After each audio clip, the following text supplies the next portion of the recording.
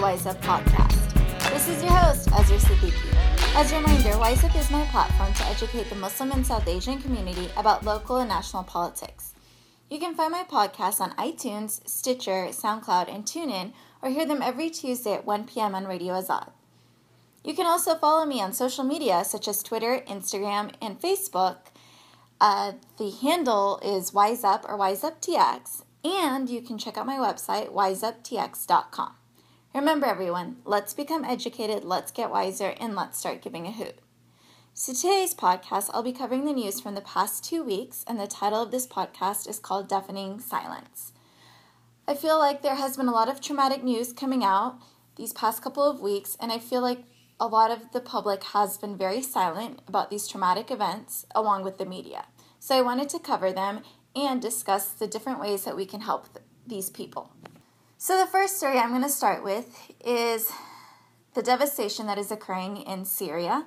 There was a video and a photo that went viral about a little boy who was picked up from an ambulance because of an airstrike that occurred. And while we are unable to place who actually is the cause for the airstrike, whether it was the Russian army or the government of Syria under Assad, it was just very devastating to see his face. He had, his face was covered in dirt and blood was running down the side of his head.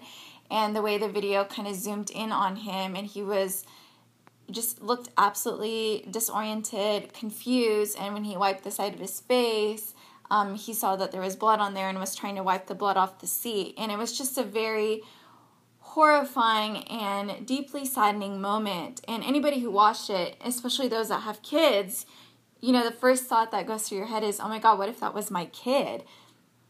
And so it really reverberated all throughout the world, that video and that photo did. And so, many of the people who are always following the Syria crisis, had this statement that, because you've seen this one photo, do you not realize that there are thousands of other children that are suffering, and that he's one in hundreds of thousands of kids that have been going through this. We all know that in Syria, millions of people have been displaced because of the war. There doesn't seem to be any sort of end result coming out. We don't see any light at the end of the tunnel that this war could be resolved. And while many of us American Muslims are very upset that maybe our country isn't doing a great job and we feel very helpless in being able to help these people, I think there are several things that we can do. You can obviously donate to certain organizations such as the Karam Foundation, KARAM Foundation.org, or the Sunrise-USA organization, which is SUNRISE-USA.org. There's also White Helmets, WHITEHELMETS.org, and then there is the Syrian American Refugee Organization. It's SAMS, SAMS-USA.net, and those are some of the foundations you can donate to that have been helping the Syrian kids and the people. There is also another thing that we can do, and I definitely think that's contacting our representatives, especially those that are on the national level, because on the local level, they're not really able to do much with foreign affairs.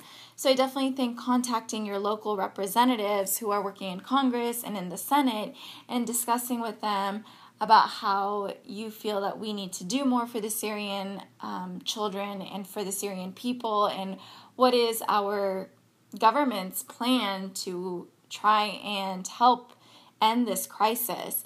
And I definitely think writing letters to them and contacting them, while we may not see a result right away, it is something that we can do, especially if we're sending them in bulk and we're sending them to the legislators to actually become more active in trying to help deal with this crisis. The next crisis I'm going to discuss is the Baton Rouge crisis. It is occurring in the state that is neighboring to the east of us, and they are dealing with flooding that is absolutely catastrophic. And for some odd reason, the media has barely been covering it. They've shown that at least 11 lives have been lost, 44,000 people have been displaced from their homes, and they really, really need our help. So 2 of the biggest organizations that you can donate to is the Salvation Army and the Red Cross. It seems that President Obama will eventually be making his way down there to try and assess the situation and see what else the federal government can do. But majority of these people have lost their homes, all of their belongings. There have been reported stories of how they took a bunch of stuff and put them in literally grocery bags and just fled. And that's all that they have with them. They have nothing else. So these people really, really need our attention, and they really need our help. We need to try and donate to them. And I know that when the Flint, Michigan water crisis happened and several other crises have happened, that a lot of the South Asian and Muslim communities have banded together to try and help them out. I hope that we can get together and do something along those lines for the Baton Rouge people as well. Now, the next circumstance I'm going to discuss isn't necessarily a violent crisis that is going on, but it is the Baltimore Department of Justice report that was dealing with the Baltimore Police Department. And I found the results to be absolutely appalling, like the findings that they had. And I felt like while the media covered it here and there, our community wasn't really outraged with a lot of the findings as I felt like we should have been, especially since our community has been dealing with a lot of bigotry and racism. And the way that the findings came out for the Baltimore PD report, it was just insane, like jaw-dropping, literally. I mean, they had these reports of cops planting drugs on innocent people in order to take them in. They had caught police officers telling other officers to make up something, like make up some sort of crime in order to stop and check somebody. They had talked about, locking up all those with the black hoodies in reference to the Trayvon Martin incidents. There had been stories of beating an 80-year-old African-American woman. And it goes on. And I think what to me was the most shocking part is that every single news outlet that you read, and they all had these titles of the 10 most shocking things from the Department of Justice report, they were all different. That's how many different and shocking and appalling things that were found from the report that none of the news media outlets could determine or, have an overlap of those 10 most shocking things. There were several of them. And I felt like it got media attention for a day and then people just kind of moved on. But I really think this needed more attention because the fact that this much racism and bigotry still exists, and especially with, the police department that is there and supposed to protect us, when that really wasn't happening for the African American community in Baltimore, is a very scary thing. And while I'm not saying that all police officers are bad, I don't think that at all. I do think that this is something that is really stemming from systemic racism, and it's something that needs to be addressed. And it's something that the South Asian Muslim community should be aware about, and we should be wanting to discuss these types of problems because we definitely know that if there is systemic racism and bias for the African American community, that can definitely carry over to the South Asian and Muslim communities.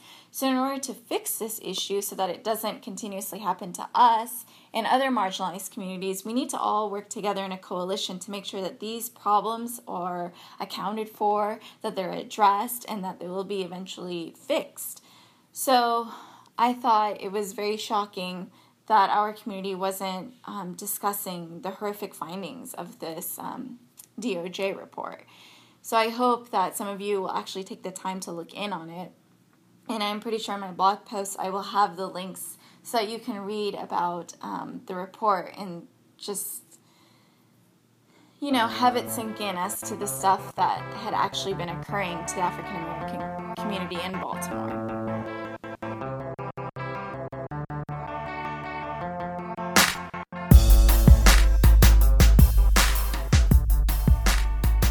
Moving on, another scenario that I wanted to discuss was the North Carolina voter ID law. And I don't know if you recall, in Texas a couple weeks ago, the federal court had struck it down as well, considering it to be discriminatory. That was the Supreme Court. And I believe another federal court struck it down for North Carolina. And if you had actually read some of the blips that had come out from the report, it was very blatant that they had done it in a sense to make sure that African Americans would be unable to vote. So they had this early voting period for 2 weeks, and it included a Sunday, and it seemed that many African Americans after Sunday church would go and vote. And so they limited the early voting to where that Sunday was completely cut out and eliminated so that less African Americans would vote, and therefore it seemed that the Republican Party could maintain its majority and control in their state Senate legislatures. And so, that was just, it's just insane that they would blatantly put in their court documents, and that was their main argument, that they were essentially attempting to hinder African Americans from voting when it is their right, their constitutional right. And so, again, this goes back to systemic racism. And while it is not directly affecting South Asians or Muslims, it has a potential to, because we already know how much racism and negativity the Islamic and South Asian community has been facing. And if this can happen to the African American community who have been here for hundreds of years, who have contributed so much to society, who's to say that this doesn't carry over to us? We already see Donald Trump having his statements about how Muslim people need to take a test, or that they need to be banned or deported, etc., etc. So these things we need to be vigilant for, and we need to be on top of the news, because if we see these things happening to other marginalized communities, again, we need to step in and, defend other marginalized communities' constitutional rights, because while it's not our community, we are all one nation, and we need to learn to work together and to be open-minded of other communities' problems, so that these problems don't occur to any other marginalized communities. We can stop them where it's already occurring. And now I'm going to move on to where the health insurance company Aetna has decided to leave Obamacare, or the Affordable Care Act. They will not be offering plans under the Affordable Care Act anymore. And there seemed to have been a report that came out about how President Obama's administration was against a merger between Aetna and Humana. And their main reason for being against this merger is they felt that, there's already 5 main insurance companies in America, and 4 of them were wanting to merge, so then there would only be 3. And they felt that this wouldn't allow for competition, and that these insurance companies would have dominance over the market, and that there wouldn't be competition and great rates for the public in general. So while Aetna consistently stated that it wasn't because of the merger, blocking the merger, that they were leaving, they were stating that because they needed the merger in order to financially sustain themselves. And if the merger wasn't allowed to happen, they couldn't financially sustain themselves. And there seemed to have been a letter that was from Aetna's CEO to the Obama administration stating that if they blocked the merger, this is the reason why they were going to fall out.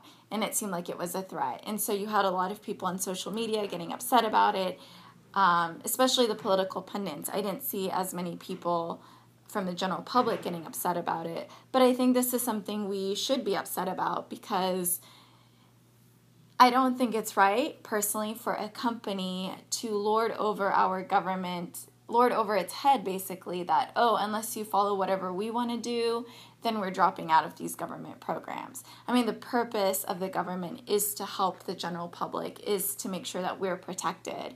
And when you have these businesses who are already making billions and billions of dollars, I highly doubt Aetna is poor by any means, trying to negotiate with the government that, unless you do this, we're completely dropping out, and then you're essentially hurting the general public. I don't think that's right. I don't think that's fair, and I don't think that's ethical.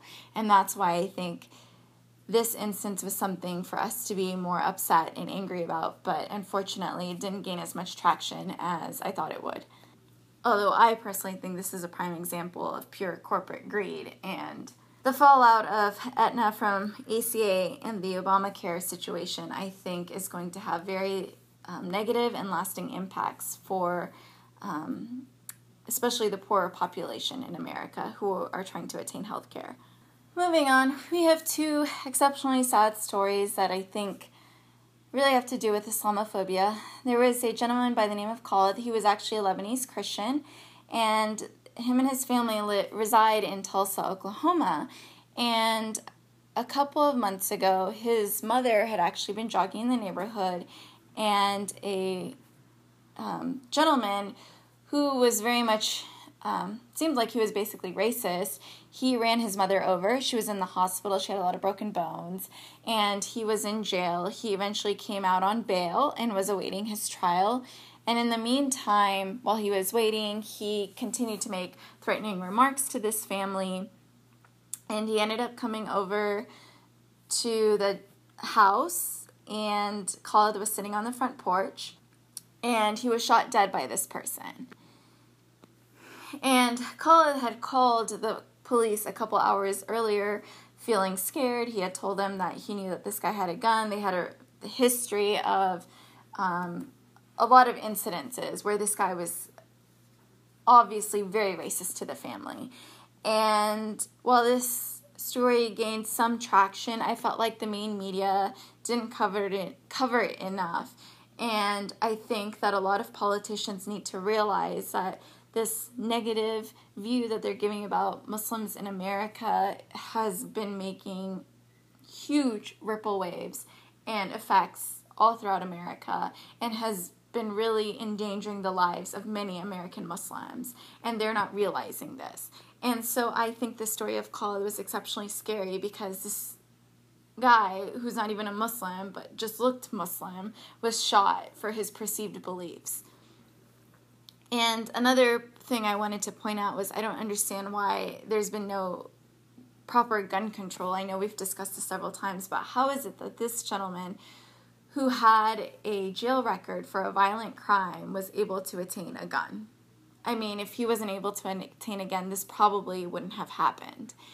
And so those are two things that I think we really need to think about. And again, I've stated before that gun control needs to be something that our community really discusses with our future legislators, as to that being a very high priority, to have some sort of law or some sort of regulation that's going to do something about gun control.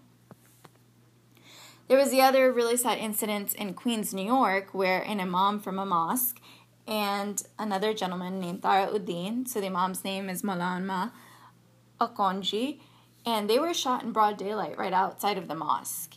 And what was really shocking is that the NYPD didn't initially consider it a hate crime, and they didn't discuss it to be a hate crime. And of course, we should always be vigilant before we say something that could become untrue, because we know how the media runs with it. But it was very intriguing at the fact that, you know, one of the gentlemen had $1,000 on him. It wasn't stolen from him. They were just shot from behind. The video blatantly showed that there didn't seem to be any struggle or altercation or anything of that sort. And they ended up catching the suspect. But I thought it was very sad that the NYPD was unwilling to consider it a hate crime, when you know if a Muslim American or any sort of Muslim person commits any sort of crime in America, they automatically link it to terrorism, and I just find that to be exceptionally hypocritical. But it was nice to see that the media was, or the social media, like such as Twitter and Facebook, was calling it out for what it was when they did end up catching the suspect, and people were really saying that this should have been called a hate crime, and didn't understand why the NYPD didn't do so. Now I know that this all was a lot of news to take in, but I really wanted to discuss all of these topics because I felt like while it was a lot of news, they weren't getting as much attention either from media in general in America or from our community, whether it was the Muslim community or the South Asian community.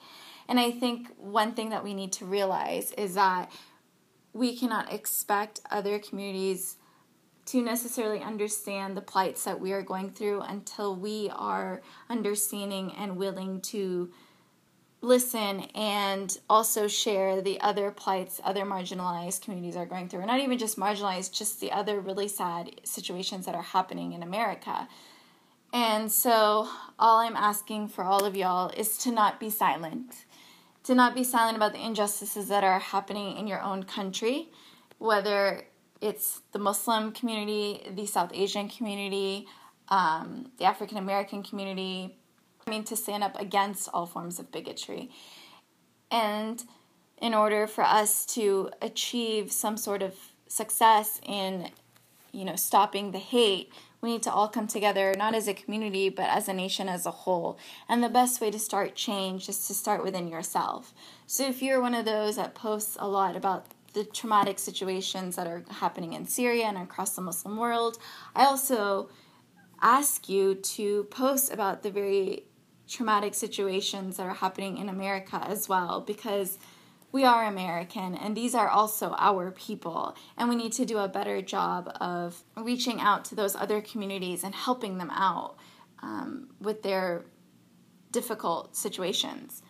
And so while the stories that have affected us in our communities, we feel the deafening silence from other communities, we are also guilty of being silent for other communities that have been suffering. And that is why I titled this podcast Deafening Silence. So I hope you all will take the time to really reach out to these other communities and to try and help them out and to make sure and share their stories as well, because they need to be heard. Finally, I am adding a new part to the podcast segment where I have listeners message me questions that they may have that I can answer on here. So I have a question from the gentleman Salman Amlani from Pearland, Texas, which is a suburb right outside of Houston. And he was curious as to who the independent presidential candidates were because he's unhappy with both choices of Donald Trump or Hillary Clinton. And I can answer that for you. From the Green Party, you have Dr. Jill Stein, who is from Massachusetts. And from the Libertarian Party, you have the former governor of New Mexico, Gary Johnson. You can both check out both of their websites and learn more about their platforms. So I want to thank Mr. Amlani for being the first question on this podcast. So please, if you have any further questions to ask and want to hear them on this podcast, you can email me at wiseuptx@gmail.com. You can also go to my website. I have a contact page, and you can enter your question in there. So I really look forward to hearing some more questions from my listeners, and I hope that will, have this become a more interactive part of the podcast. Well, that's my segment for today. I hope you all will not be silent anymore and will take the initiative to discuss with your community, with your legislators and local politicians about some of the very sad and traumatic stuff that is happening in our country and around the world, because the best way for us to really see change is to become involved. And so I really hope that you all will start doing that. Again, don't forget to check me out on social media, whether it's Twitter, Instagram, or Facebook, or check out my website, www.wiseuptx.com. Remember, everyone, let's become educated, let's get wiser, and let's start giving a hoot. Until next time.